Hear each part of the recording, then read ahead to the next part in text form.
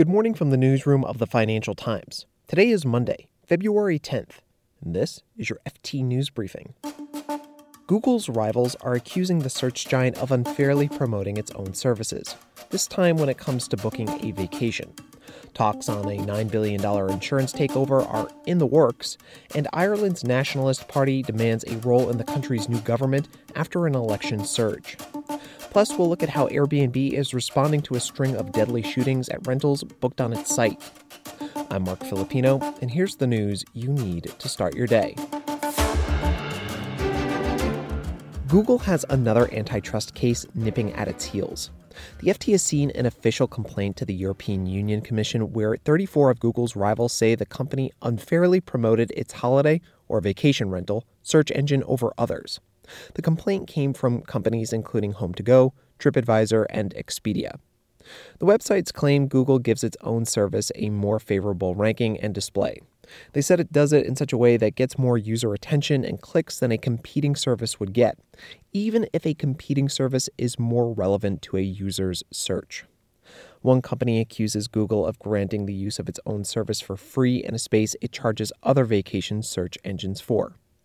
A Google spokesperson said that the search engine is designed to give users the most relevant information in searches. Google was already set to take action on another antitrust matter this week. The search giant is appealing a €2.4 billion fine before Europe's second highest court.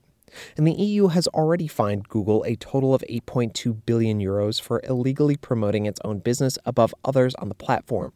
The company is also being investigated for how it collects data and whether its practices damage competitors.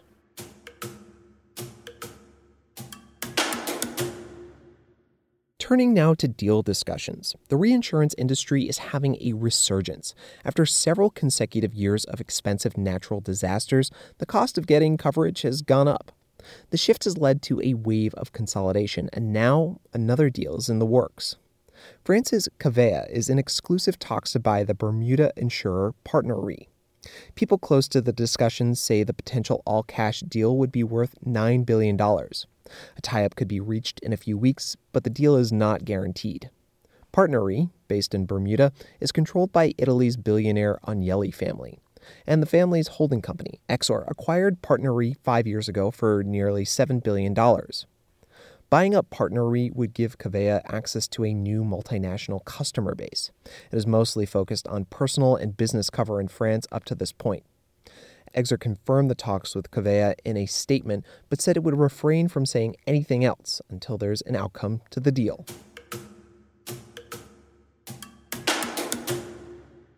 And Ireland's Nationalist Party, Sinn Féin, made a breakthrough in the country's general election this weekend. Sinn Féin is known for its support of the IRA and the group's bloody campaign to force Britain from Northern Ireland. It's also known for performing well in the polls, but underperforming at the ballot box. But this time around, Sinn Féin's surge has created a three-way tie. Other two parties are Prime Minister Leo Varadkar's centre-right party and the country's centrist opposition party, which will make it hard for these traditional parties to rule without Sinn Féin. The FT's Arthur Beasley has more. I think we're in line for a period of deadlock. It's very difficult to see how any of the two established parties can rule without some kind of an arrangement with Sinn Féin. And at the same time, these are two parties which have always refused to countenance entering government with Sinn Féin, essentially because of its role in the Northern Ireland Troubles, but also because of the kind of leftist anti-austerity politics it has been pursuing.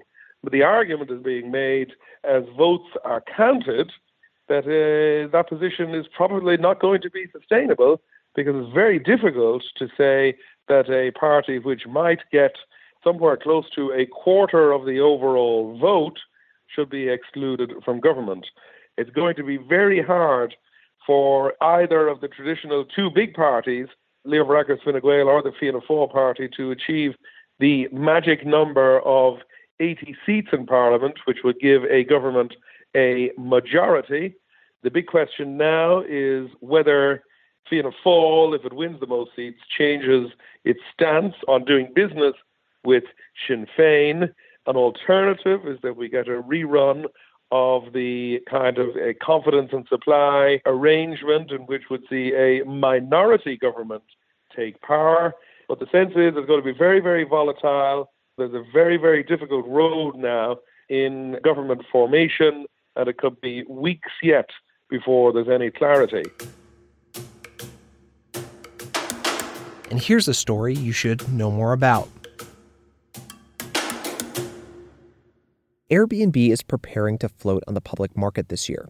According to PitchBook, the home rental service is valued at $30 billion. But it still has glaring safety issues that could concern potential investors. You know, neighbors being annoyed that there's different people coming and going. That's the FT San Francisco correspondent, Dave Lee. Noise complaints is a big problem for Airbnb and one of the most common. And then also, you know, you do find instances where Airbnbs have been used by sex workers without their hosts knowing, and that causing big issues as well. Dave, in response to concerns over safety, Airbnb is testing a new pilot program. What exactly is that? So this new idea they're trialing in Canada is basically going to restrict people who are under the age of 25 on Airbnb from being able to book an entire property, but only in their local area. So, for example, if I was in Toronto and I was under 25 and I wanted to book another house in Toronto for whatever reason, I'm no longer able to do that. Now, under 25s can still book a room in a shared location nearby, and this doesn't affect under 25s who want to book a location somewhere far away from where they live for a vacation. But what it does do is mean, at least in Airbnb's eyes, it kind of limits the ability for young people, students, whoever, from finding a house, booking it up around the corner from where they live and having a party there. And it's not just parties that people are worried about. There have been some serious issues, shootings that have gotten Airbnb really thinking about safety. Yes, I mean, they've had a couple now incredibly high-profile incidents. There was a shooting in a Toronto Airbnb on the 31st of January.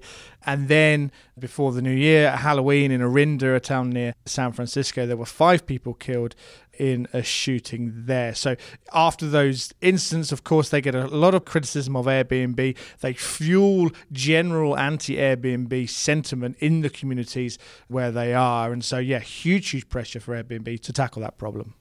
What's at stake for Airbnb other than potential investors losing confidence in their business? Yes, I think as they prepare for that IPO, they see safety and trust as one of the big clouds over that company. As we understand it, you know, it's relatively healthy financially. Private valuation at the moment has it valued at around $30 billion. But what would have any potential investors looking at Airbnb as a concern is whether these kind of incidents, if there's enough of them, could spur local regulators into either banning Airbnb or greatly restricting them. And I think it's worth saying that it isn't just these violent incidents that are causing some of those things. Airbnb is highly restricted in New York City, for example. Recently, Newark, New Jersey voted there to add restrictions to Airbnb that would limit the number of nights you could rent out a property in any given year. Same in San Francisco. So I think Airbnb, if it can't get on top of safety and trust, the knock-on effect on that will just be that the business is going to be much smaller. There'll be fewer hosts and there'll be more restrictions on those hosts. And if you're an investor and you're looking at margins and the value of how many people you can get into these homes, then that doesn't quite seem to look as good as it would without these problems on top. And Dave, is Airbnb doing anything else to try and instill confidence before its expected IPO this year?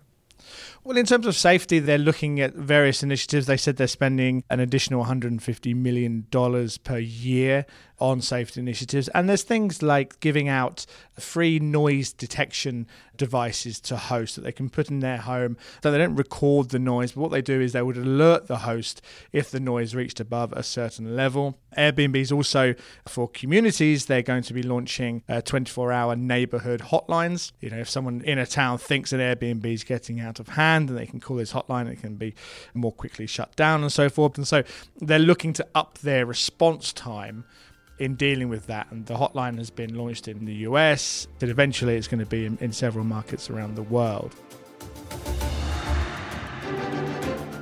You can read more on all of these stories at FT.com. This has been your daily FT News Briefing. Make sure you check back tomorrow for the latest business news.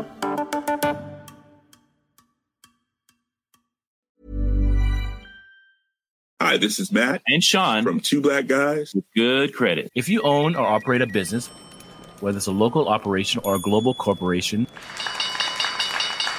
partnering with Bank of America could be your smartest move. By teaming with Bank of America, you'll enjoy exclusive digital tools, award-winning insights, and business solutions so powerful you'll make every move matter. Position your business to capitalize on opportunity in a moment's notice. Visit bankofamerica.com/banking for business to learn more. What would you like the power to do? Bank of America, N.A., copyright 2024. Here at Bellingcat, we get to the bottom of things. From a global crisis to an underreported event, we find the facts using publicly available tools and resources, uncovering what is hidden on and below the surface. We connect the dots using social media posts, satellite images, and public records, and empower others to do the same by sharing how we do it. The ability to do so is only made possible by our readers, supporters, and community members. Care to join us? Learn how at bellingcat.com.